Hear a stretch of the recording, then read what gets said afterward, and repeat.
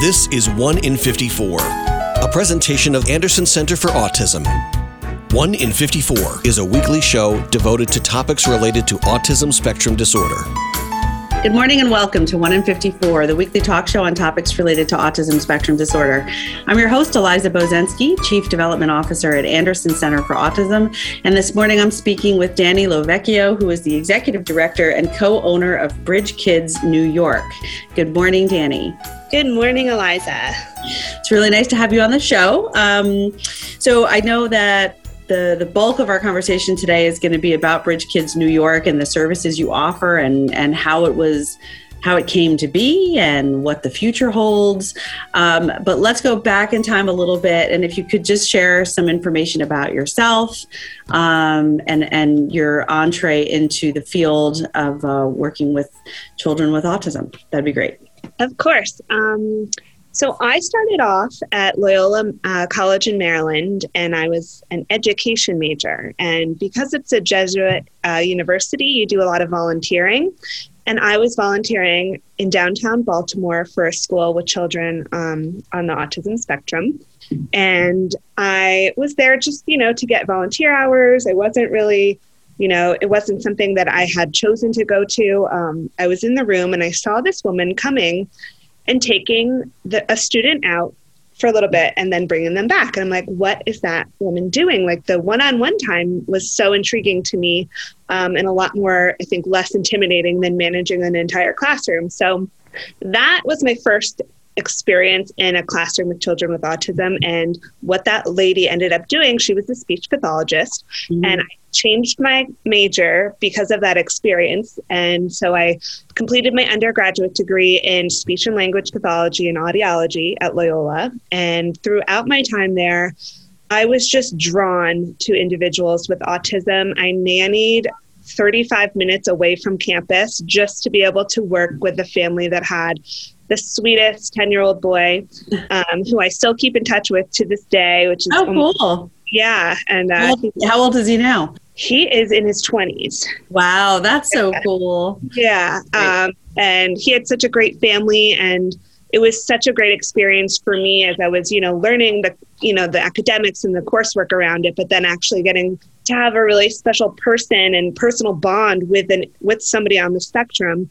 I then went on after graduating to attend my graduate school at Montclair State University in New Jersey. Mm-hmm. And during this experience, I had some early intervention exposure, but not a ton of exposure to children on the spectrum, but it was still something that my heart was pulling me towards. I ended up getting my first job out of grad school at an ABA center, an early intervention center on the Lower East Side of Manhattan. I walked in. It was a rainy day in Manhattan. I walked in, I took a tour of the classroom. I fell in love with every child I met, and I accepted the job without even knowing the salary, because I just knew this is like where I want to be. This is the population I want to work with. I just felt such a draw to this population. So it was an ABA center, and I went in with my speech hat on, and I was like, okay, great. You guys can do your ABA, but I'm the speech pathologist. Wow. I quickly learned that I drank the Kool-Aid, the ABA Kool-Aid, and I fell in love. I ended up getting my BCBA while I was there, getting my supervision hours there. It was an amazing experience. I ended up becoming the speech department head there, and training a couple CFYs who also became BCBAs. So the joining of speech and ABA was really, for me, made the most sense, because I wanted to be able to offer the most support possible to people with autism. Great story. I always love when everybody's story is different. Some people really have sort of always known that this is what they wanted to do, and they went to school directly for it. A lot of people I talk to are personally connected to somebody on the autism spectrum, and it's kind of driven their career in a certain direction. Some parents I talk to who develop businesses purposely so that their adult children with autism remain employed and have something to do.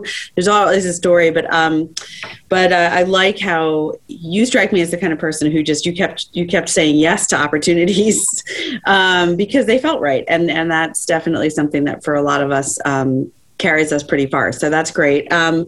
I wanted to mention that I also, my first job out of graduate school was in early intervention in the Bronx, in Brooklyn. And I was a service coordinator because I was in school for social work. That was my degree. And what I loved about EI was, of course, the families and the kids, but also because I went to people's homes, right? So I was sort of the initial person to introduce the idea of early intervention to them. Working with people like speech pathologists, OTs, PTs, sometimes the turnaround time on seeing a difference was so fast that it almost seemed magical. It was amazing, the plasticity of these kids' brains and their bodies. And I still to this day, this is a long time ago now, it was in the 90s, but a lot of those kids I'll never forget. They were so little, but I had an entire family on my caseload where there were 5 adopted kids who were all born HIV positive, were all born to a birth mother who was addicted to drugs. And they were fostered by this amazing woman. But when I first walked into their house, they didn't make a sound. It was weird. It was a tiny little apartment and they just didn't make a sound. They were all selectively mute. And then they started working with a speech language pathologist. And I feel like it was a couple of weeks later, I went back and they were chattering away. And it was awesome to see how happy they were that they had been able to prompt verbal speech. It was just amazing. So I'm going off on a tangent, but when you said that, I was like, I know, I remember that feeling where like, this is it. This is what's making a difference. Yes. So very cool. Well, okay. So in that light, let me just ask you a little bit more of a detailed question about the combination of the background in speech and language and also board certified in behavior analysis. You said before you drank the Kool-Aid, back in the day around here at Anderson, I once oversaw the clinical department, which was our group of board certified behavior analysts. It has since evolved and changed, but back then I remember that phrase. It's been a little bit controversial over the years, which is why I think people kind of say that there is a sense that it's sort of all or nothing. Can you talk a little bit about what you think the positives are, being able to come at it with a slightly unique perspective and also heavy training and experience from a completely different, but obviously connected domain? Yeah, so you're definitely right about there's actually a ton of friction between the two fields. I mean, there are like Facebook groups dedicated for speech pathologists who hate ABA. And yeah, it's sad because there is so much overlap of what both fields offer to the children. But yeah, so for me, in grad school and in my other experiences, I was taught if I had a session with a child who was either, on the autism spectrum and not verbal and, had difficulty attending to the speaker or had interfering behaviors and weren't used to sitting down. And, I didn't understand how to set up the situation for them to succeed.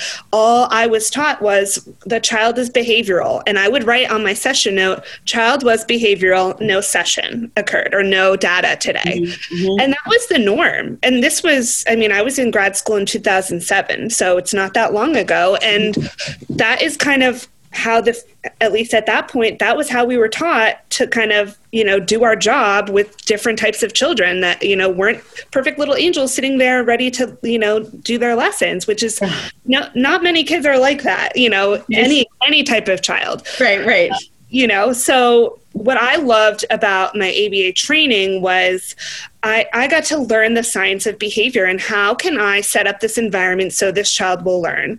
I loved the results that I saw, and I was able to go in and be like, that's not the man that I would pick for this child because, he has these sounds in his inventory, or I've noticed during my language sample that he can put 3 words together when he's very motivated. So let's push him on this way. And so I was able to bring my knowledge of speech and language development and speech and language norms and disorders to the field of ABA who, they're the behavior experts, but they're not the language and speech experts necessarily, or feeding. I also do feeding therapy. So it was, for me, I was missing the one huge component of a successful session was being able to really set the learner up for success. And you can have goals and lesson plans all day, but if you don't have participation of the child you're working with, it's meaningless.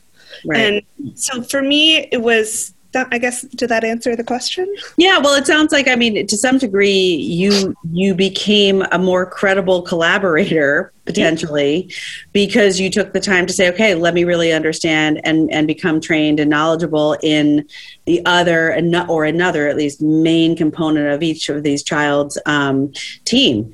And so I get that. I think that any sort of crossover is always really important because we are working with individual people and then their families. And let's not forget that once they leave their sessions, they're going home to a family dynamic where you're not there, and neither is the rest of the team or the service providers. The rest of the team is the family. Right. And so it does make sense to me. And I appreciate you going into that detail a little bit because it's a model that is probably still emerging for a lot of people. So it'd be interesting to see if this sparks somebody out there listening to say, maybe that's what I want to do. We're going to take a quick break. When we get back, I'd like to ask you to kind of get more in detail with what you do at Bridge Kids New York and how you started that business up and who goes and how you can get involved. So this is 1 in 54, the weekly talk show on topics related to autism spectrum disorder. I'm your host, Eliza Bozensky, and we'll be right back. Pass it on. Imagine a little lady who wouldn't give up her seat on the bus, a TV host who wanted to be your neighbor, or an inventor whose 10,000 failures didn't stop him. These vivid images all share the same caption: inspiration. These people just did their best, and they inspire us. Now, what will you do to inspire others? Inspiration is in you. Pass it on. From passiton.com. And now 1 in 54 continues on 100.7 WHUD. This is a weekly community affairs program presented by the Anderson Center for Autism. Welcome back to 1 in 54, the weekly talk show on topics related to autism spectrum disorder. I'm your host, Eliza Bozensky, and I'm speaking today with Danny Lovecchio, who is the executive director and co-owner of Bridge Kids New York. Danny, welcome back, and thank you for that really great explanation of your background and your thoughts on what makes sort of your dual training and certification really helpful for the people that you're working with. So I think that was really interesting. And like I said before the break, ideally, there's people listening who are maybe in school or thinking about going back to school. There certainly is, education is a wonderful degree to get, but if you're impacted by Danny's story and you want to get to know some other things that you can do and still work with children, these are all great opportunities. So thank you for that. Let's get into Bridge Kids New York. So you were in grad school, you got a job working at EI, you got inspired, you sort of rose through the ranks there. I'm sure you impacted the lives of a lot of children and families and colleagues. How did Bridge Kids New York get started? So at the time, I have a partner who's the other owner of Bridge Kids. Her name is Dr. Perry Sessions, and she's a licensed psychologist in a BCBA, and she was the director of the early intervention program that I was at. So I was the speech director, and she ran the program. And, us together with a few other colleagues really took the whole center into our own hands, even though we weren't the owners. And we created this intense training program.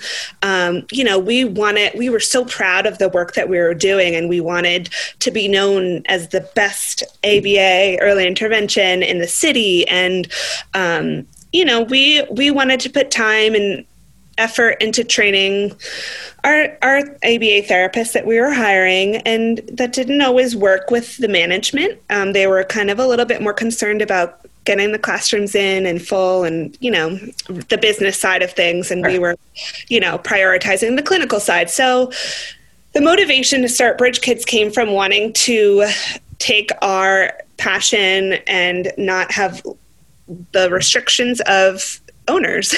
We wanted to be able to do it on our own. And so I left my job part-time and started doing private cases, and then built up that. And Perry eventually left, and we started, both of us, just working, the two of us.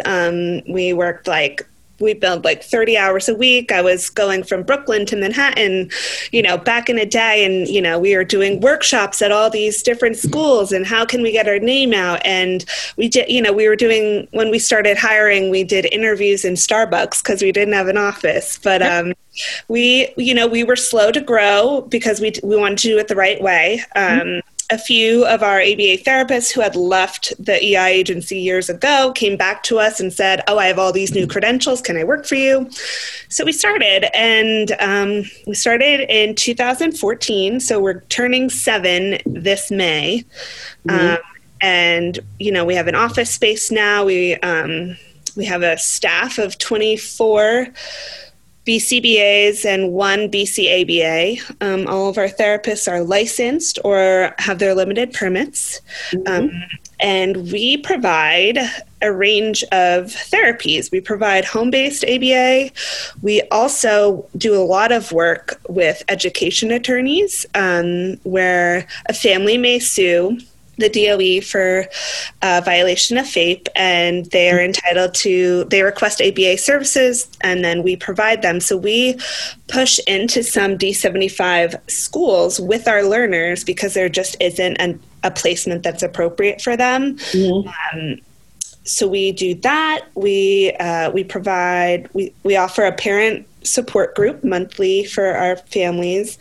We also provide clinic-based services. We do FBAs, behavior plans. We do speech and language evals. We do school evaluations, where if a child is, sometimes in a private school, they want us to come in and sort of observe what's going on and create a behavior plan for them. What else do we do? We do so much. And I'm sure I'm blanking on stuff now, but mostly Yeah, go ahead. I have a question. So if you want to, if you can get more. First, let's always throw out the website for Bridge Kids New York as often as we can, because if anything you miss, people should go to the website and get information. So what is that? www.bridgekidsny.com. And we actually have really active social media on Instagram. We're at BridgeKidsNY, and we're also on Facebook. All right, great. So let's just repeat that. So it's Bridge Kids New York at bridgekidsny.com or org? .com. .com. Okay. And then Instagram, you're at Bridge Kids New York, and Facebook is a good place to find you. So, so just so everybody listening can get more information, but I do have a question, and I don't want to, we don't have to spend the whole rest of the time on it, but you mentioned home-based services, pushing into school classrooms, parent support groups. Now, before March of 2020, I can really imagine how all that happened, because so much of it is in person. And, working at Anderson, the idea that people with autism are sort of happier, behind a screen or in front of a screen interacting that way is just a myth.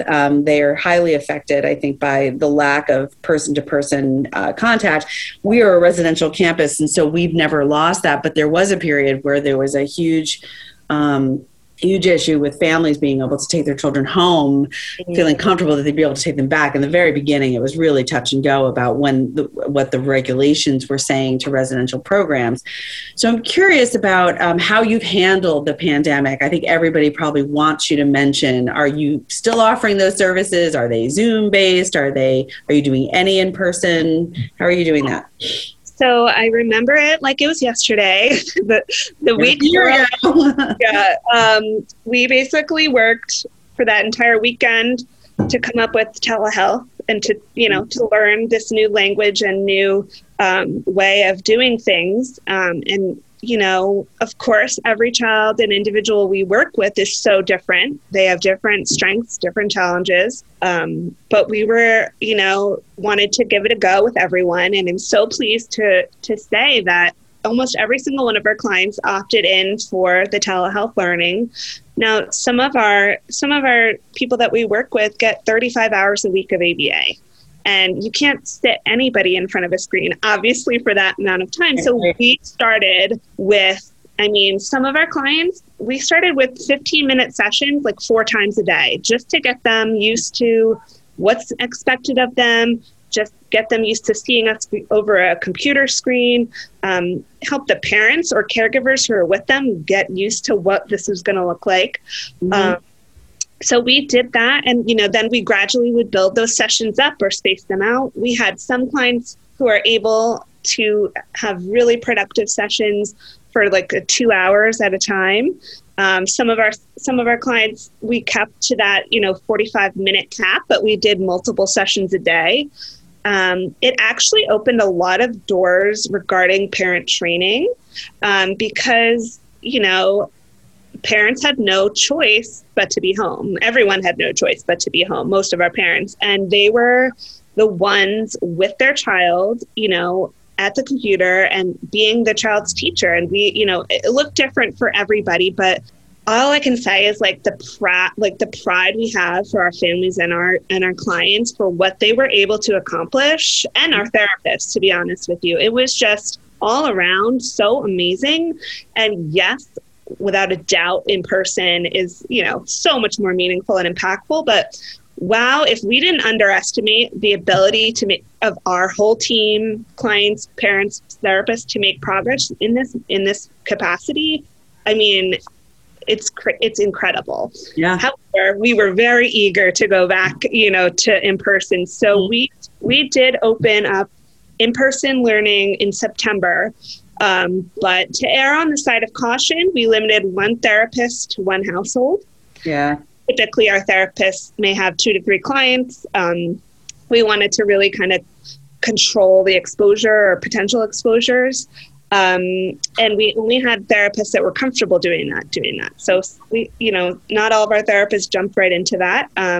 We tried, we wanted everyone to be comfortable. It was such a weird time, and we value our staff so much that, we didn't want anyone having to make a choice that would put them, in a weird position. So we opened in person, one therapist per 1 house in September. And then the beginning of March, we opened therapists into 2 homes, or 2 therapists into 1 home. So, we're so happy things are getting closer to normal. We were able to onboard 3 new therapists during this last year using virtual training. We have a very intensive onboarding program for every new employee that we hire, but that was also a challenge, but also came up with so many positives from that. So we hope to, as the world continues to go back to normal, a lot of us were able to get vaccinated and have the comfort level of our therapists and our families are rising. And we cannot wait to go back to hopefully how it used to be. But a lot of our families have chosen to keep their children home from the school because we were not comfortable sending our therapists in with them. Mm-hmm. So some of our therapists go and support the child in their remote learning all day. So they're the ones in person with the child, helping them access their remote curriculum. Other things that we, work on is we're paying more attention to ADLs where we're, there with the family, and the family's more involved now. And right. Yeah, I think that's really great. We are low on time. I just wanted to thank you for that. And also, I think it's wonderful that you were able to continue through telehealth for a period of time because it's so empowering for everybody. I probably most importantly, the individual child that you're working with, to recognize that they didn't just stop everything.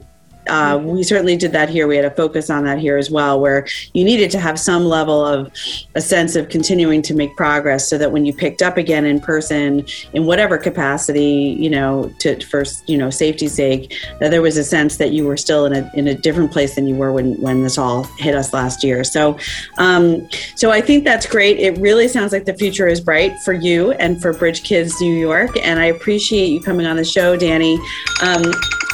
There's my timer. So let me just say again, it's bridgekidsny.com, or follow on Instagram at bridgekidsnewyork, or follow you on Facebook. Danny Lavecchio from Bridge Kids New York, thank you so much for being on the show. Thank you. This is 1 in 54, the weekly talk show on topics related to autism spectrum disorder. I'm your host, Eliza Bozensky, and remember, Anderson cares.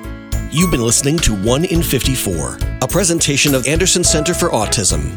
Join us for another edition of the show at the same time next week.